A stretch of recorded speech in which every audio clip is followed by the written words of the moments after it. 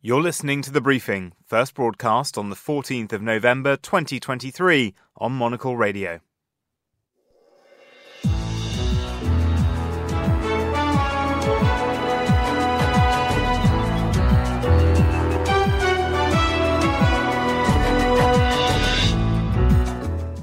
Hello and welcome to The Briefing, coming to you live from Studio One here at Midori House in London. I'm Vincent McAviney.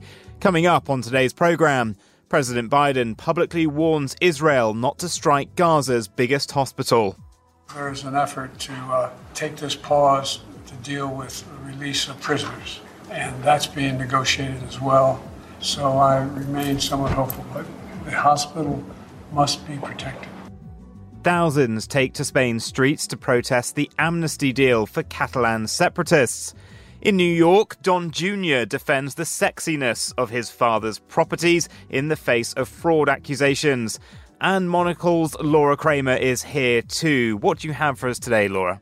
We'll chat about whether the return of White Lotus and the Beatles can cure loneliness. More from Laura a bit later. All that right here on The Briefing with me, Vincent McAviney.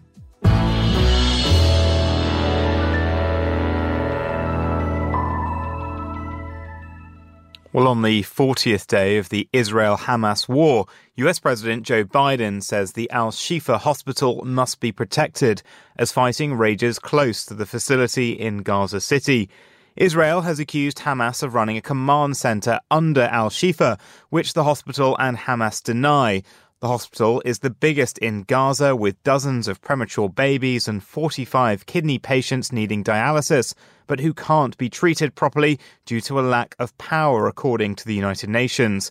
The Israeli military says it's in the process of coordinating the transfer of incubators from a hospital in Israel to Gaza. Matthew Morris is a spokesperson for the International Committee of the Red Cross based here in London. Matthew, thank you for joining us. Firstly, how perilous a situation is it for patients and staff of the Al-Shifa hospital? Well, good afternoon. Yes, extremely dangerous. It's a dire situation there. It's the main hospital in Gaza, but also the situation is desperate in other medical facilities as well. I think the reports that you're hearing, we're also hearing and seeing the images and video. It's very, very distressing. Colleagues, a few days ago, we did manage to get to Al-Shifa Hospital with a convoy of medical items. Actually, that had come under fire. So actually one of the trucks we had to leave behind, but we managed to get 4 trucks of supplies there. And staff, colleagues told me of seeing thousands of internally displaced people who were staying at the hospital. And then in terms of the medical situation, staff having to make very, very difficult decisions, not able to treat everybody in the way that they would like, of course, power going down, communications going down, not having the right medical supplies. So it really, really difficult situation. And is it viable for Israel to be able to support and evacuate these patients and staff while simultaneously wanting to take action against this alleged command center underneath? Well, part of our role is to remind all parties in all conflicts of their legal obligations under international humanitarian law, IHL, often known as the laws of war.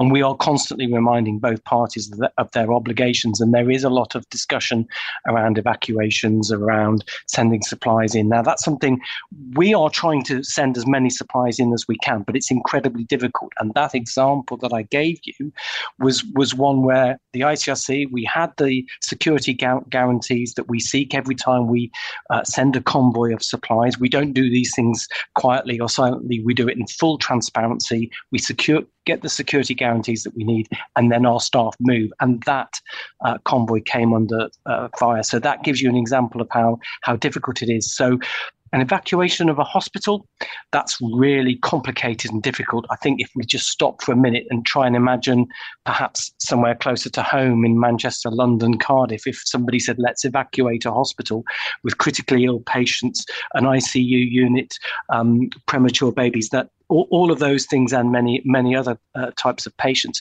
we would immediately realize how complex that could be, let alone when you then transfer that concept to an active conflict zone. So very, very complex. It's something that I know our colleagues are in touch with the parties about, and we do stand ready to play our neutral intermediary role and try and facilitate where we can.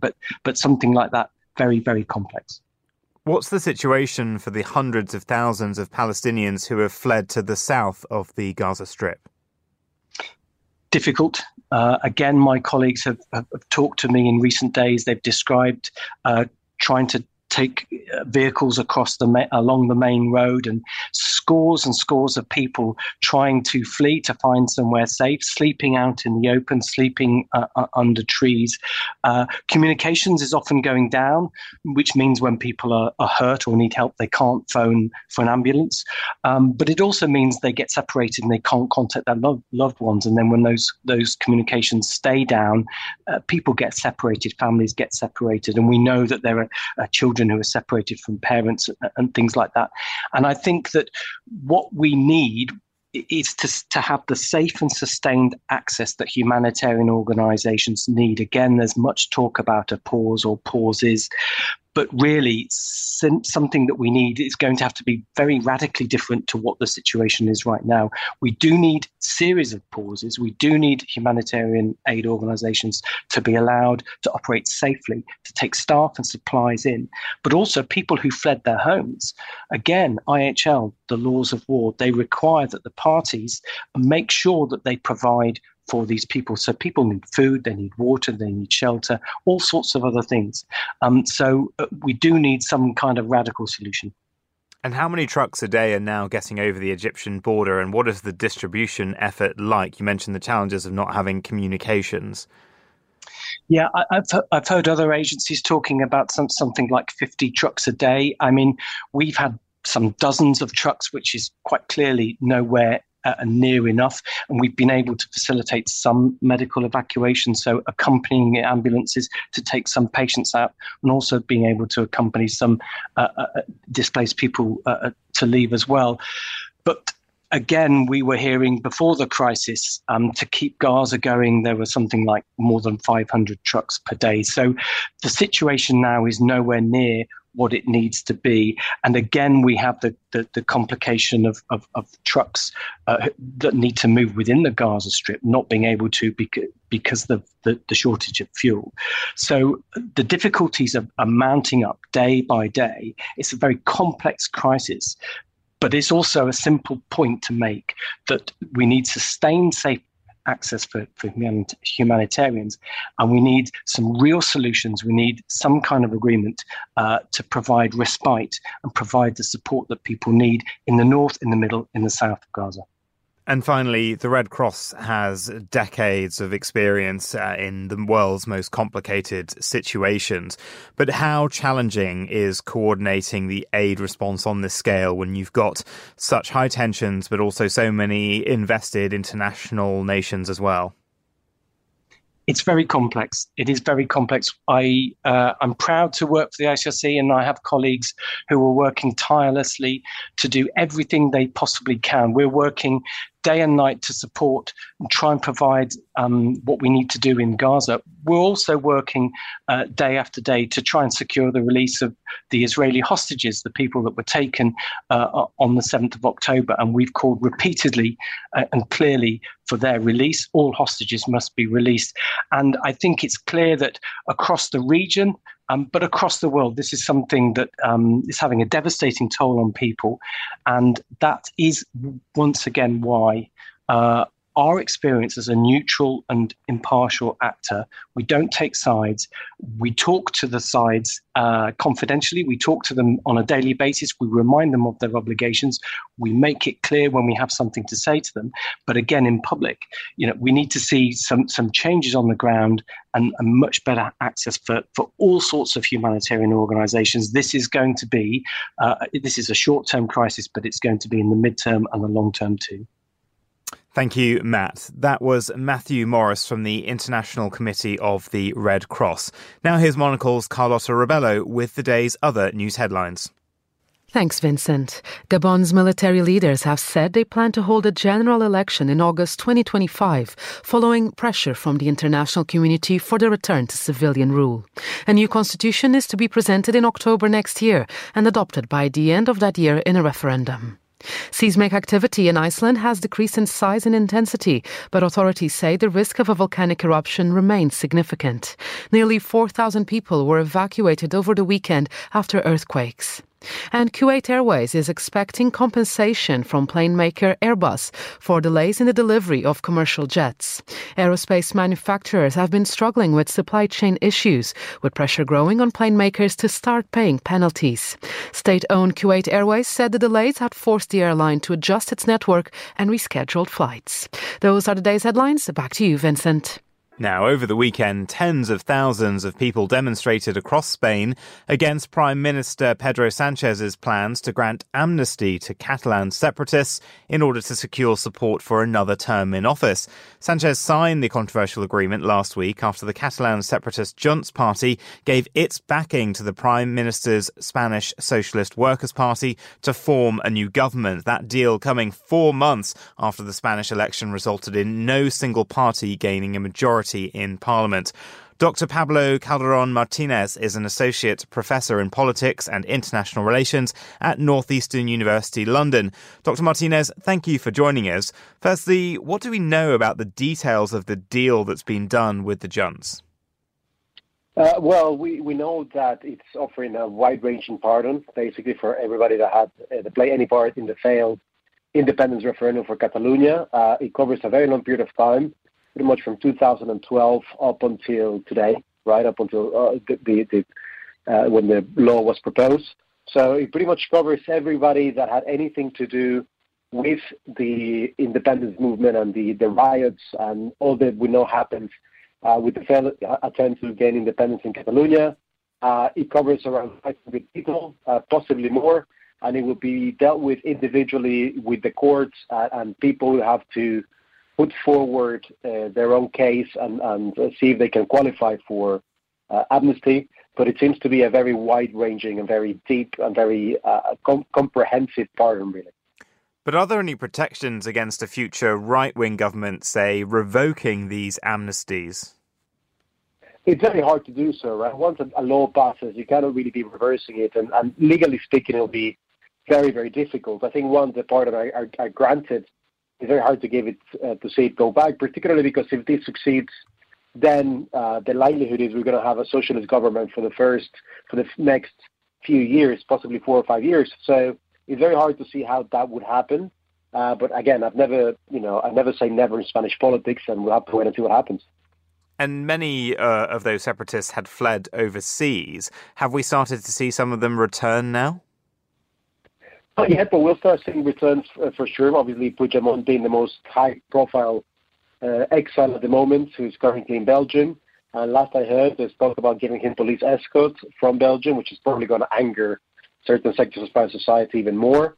And the idea that he comes back, I'm sure he's going to make it a triumphant return, and he's going to try to sell this as a huge victory for the independentist movement in Catalonia, which, by the way, has been flagging and has been really in decline in the last few years, and it's just the way the arithmetics of this particular last election have given them the possibility to negotiate this deal, but it's not something that, it's a movement that has been certainly losing support of the last few years, but certainly that triumphant return of many of the leaders is going to be interesting to see.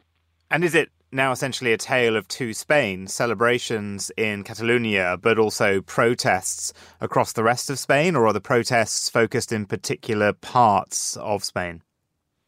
Well, I think, if you follow Spain, you'll hear it's a tale of Spain for the last 200 years, maybe. Always primarily a divided country between left and right. Usually, I think the majority of people, perhaps a slight majority of people, are more socially left-leaning, but there's still very strong sort of right-wing feelings. So I don't think it's necessarily a split regionally, right? Because, again, even Catalonia was fairly even split in terms of independence movement. And if anything, the pro-independence support was never substantially above 50%.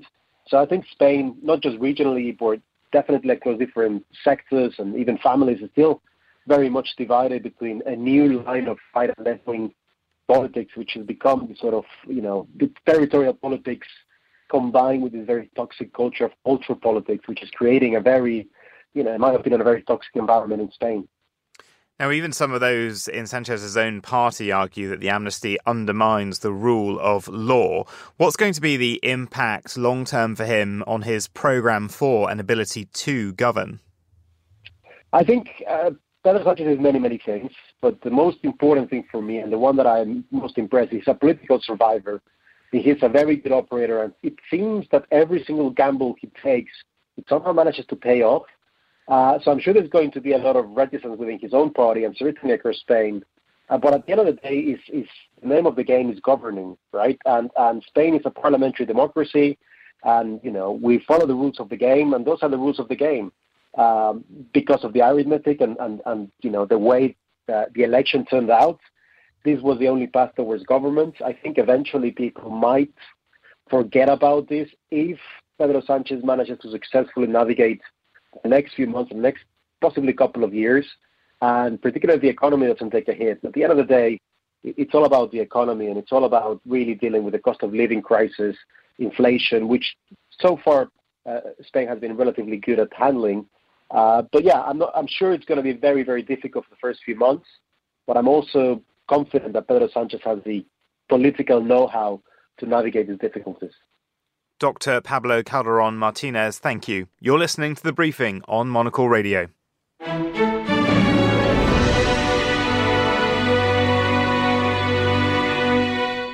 You're back with The Briefing on Monocle Radio, coming to you live from Midori House in London.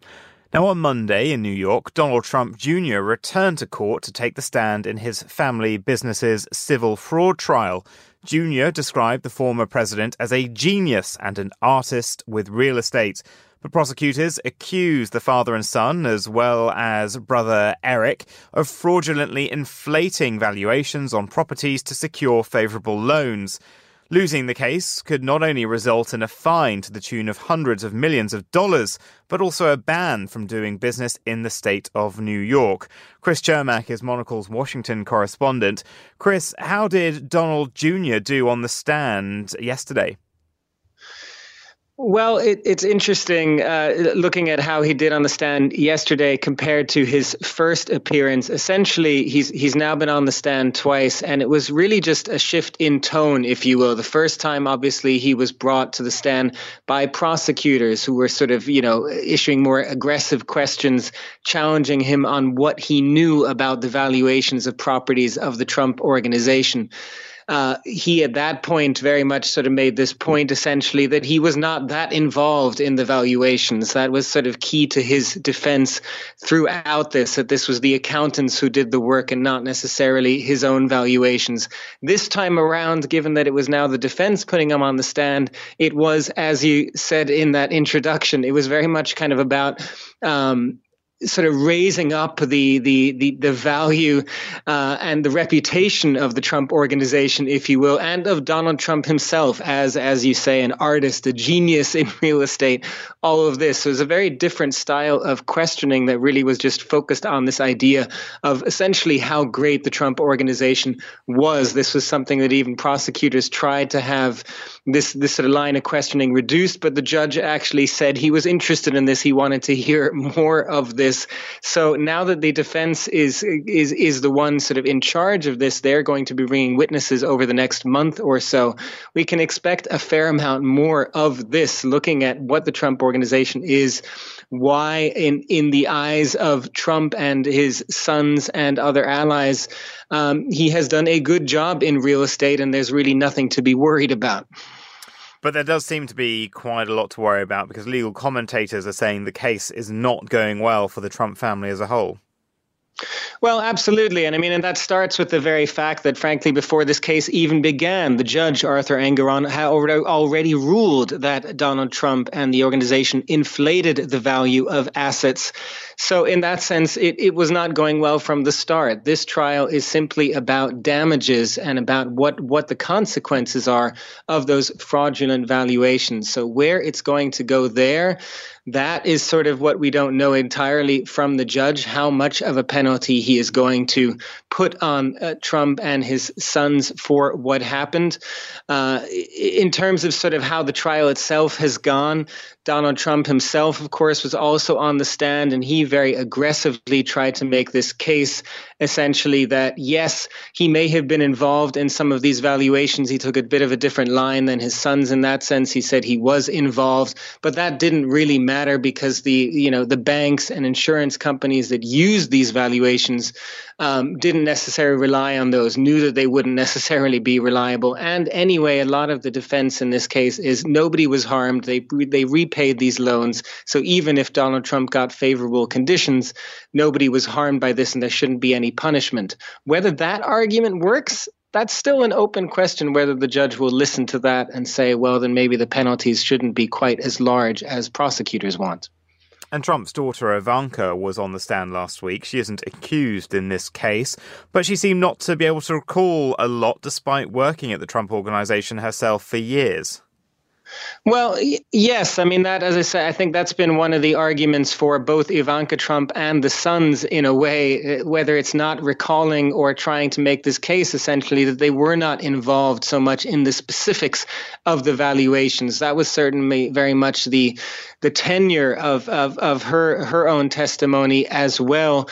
Although prosecutors tried to make the case more directly to her that she was more involved than she would suggest. They presented an email, for example, that she had issued in a particular case of one particular resort, the Doral Golf Resort, where she suggested that Donald Trump should be valued at around $2 billion, and that was about $2.2 billion below what Donald Trump himself values himself at. So that was an example of the fact that she did know perhaps a little bit more than she was letting on.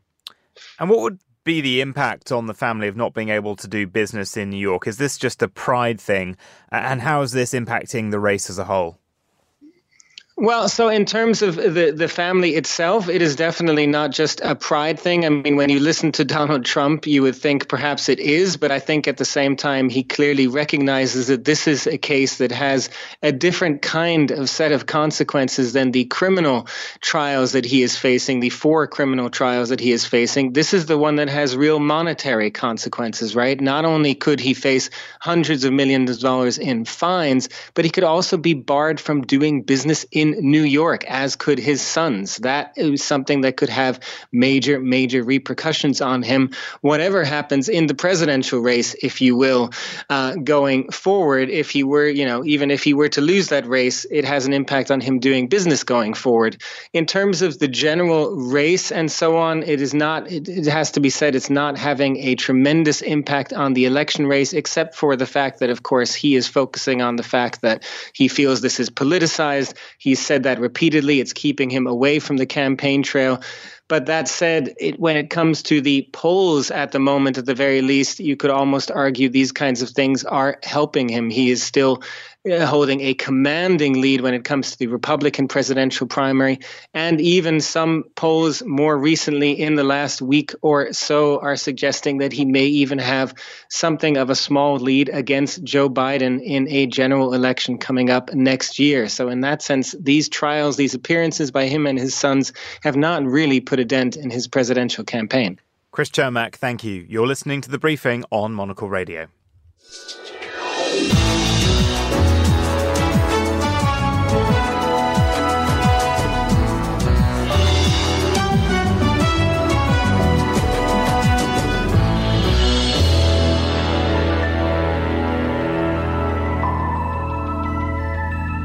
And finally today, it's time for a look at the latest cultural news. Laura Kramer is a Monocle radio producer and our entertainment correspondent, and she joins me now. Hi, Laura. What have you got for us today? Well, I'm going to spare you my version of the White Lotus theme, although I think I do a pretty good job of it. However...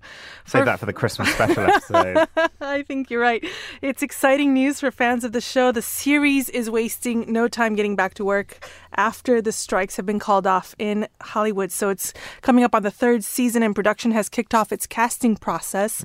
They are looking for 13 people, 13 roles, spanning the ages from 18 to 80. So it's going to be a fresh and diverse ensemble cast, as we all know from the show. And we're hearing that the mysterious characters include a corporate executive, an actress, a mother, and misfit, and a yogi. Now, it's currently scheduled to start filming in early February, and they'll be heading to Thailand this time. The narrative is set against the backdrop of a wellness spa. Very exciting. And now the mastermind behind the show, Mike White, says that the new season will be like a supersized version of the show with longer, bigger, and crazier. And it's set to explore themes of death in Eastern religion and spirituality. However, fans of the show have a little bit of time to wait because it's not going to be returning until 2025. So we have to hang tight, but I'm so excited. All this news that's coming out, all these little tidbits.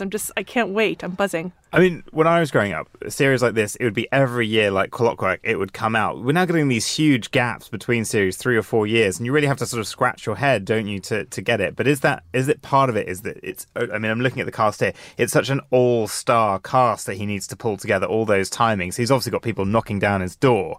But I mean, who would you want to see in there? Because we are getting one returner this time, who is Natasha Rothwell, who played Belinda, the assistant in the first series. But I mean, MVP Jennifer Coolidge isn't coming back, is she? Sadly, she's not. No spoilers, but she's not coming back. I would love to see Aubrey Plaza come back. She was fantastic in the second series. I just can't wait. And I think it's just going to build up the excitement more around it. It was actually meant to come out this next year in 2024, but obviously, given the strikes, everything has been pushed back. And despite 2 of them being dead, the Beatles are back at the top of the charts.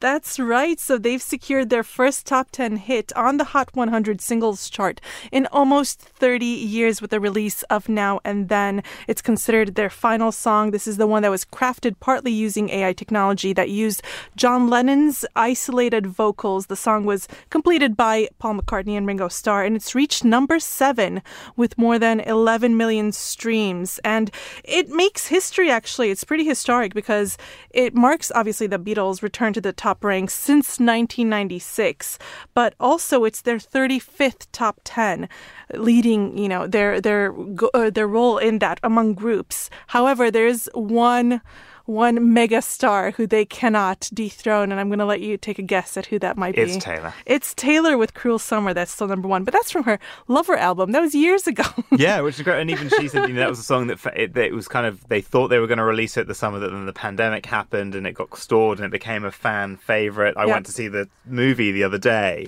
and I mean, she does a whole bit where like, here's the first bridge, and the crowd absolutely goes wild for that song.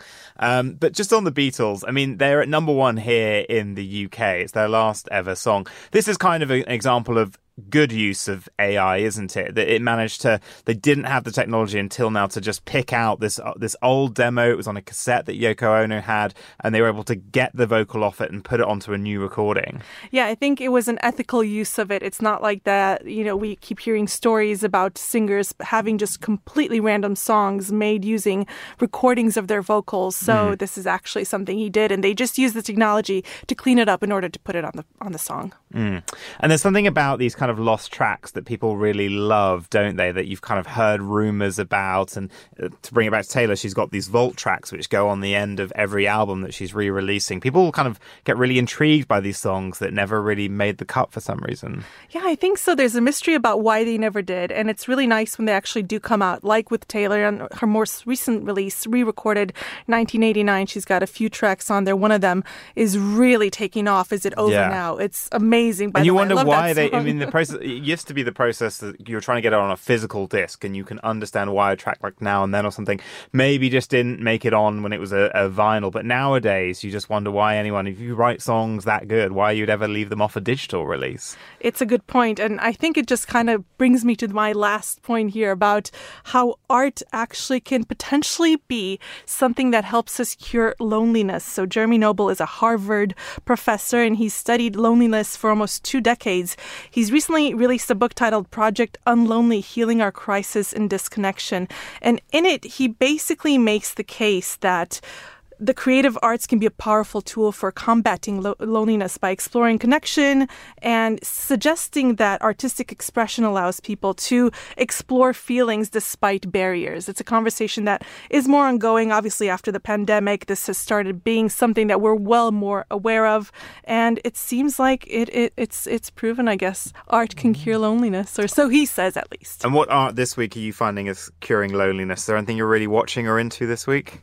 Oh, yeah. I've been watching crazy series, but they've all been like really dark murders and docu-series. I'm not sure that they've been curing my loneliness, but I am still rocking out to 1989, the Taylor version, of course. Yeah. My recommendation this week, The Newsreaders, an Australian show set in a newsroom in the 1980s. They use some real stories sometimes. It is the technology is old, but it's the most accurate depiction of newsroom culture I have ever seen. It's a really great show. Well, Monocle's Laura Kramer, thank you very much. That's all for this edition of The Briefing. It was produced by Carlotta Rebello, our researcher was Harrison Warlock, and our studio manager was Callum McLean.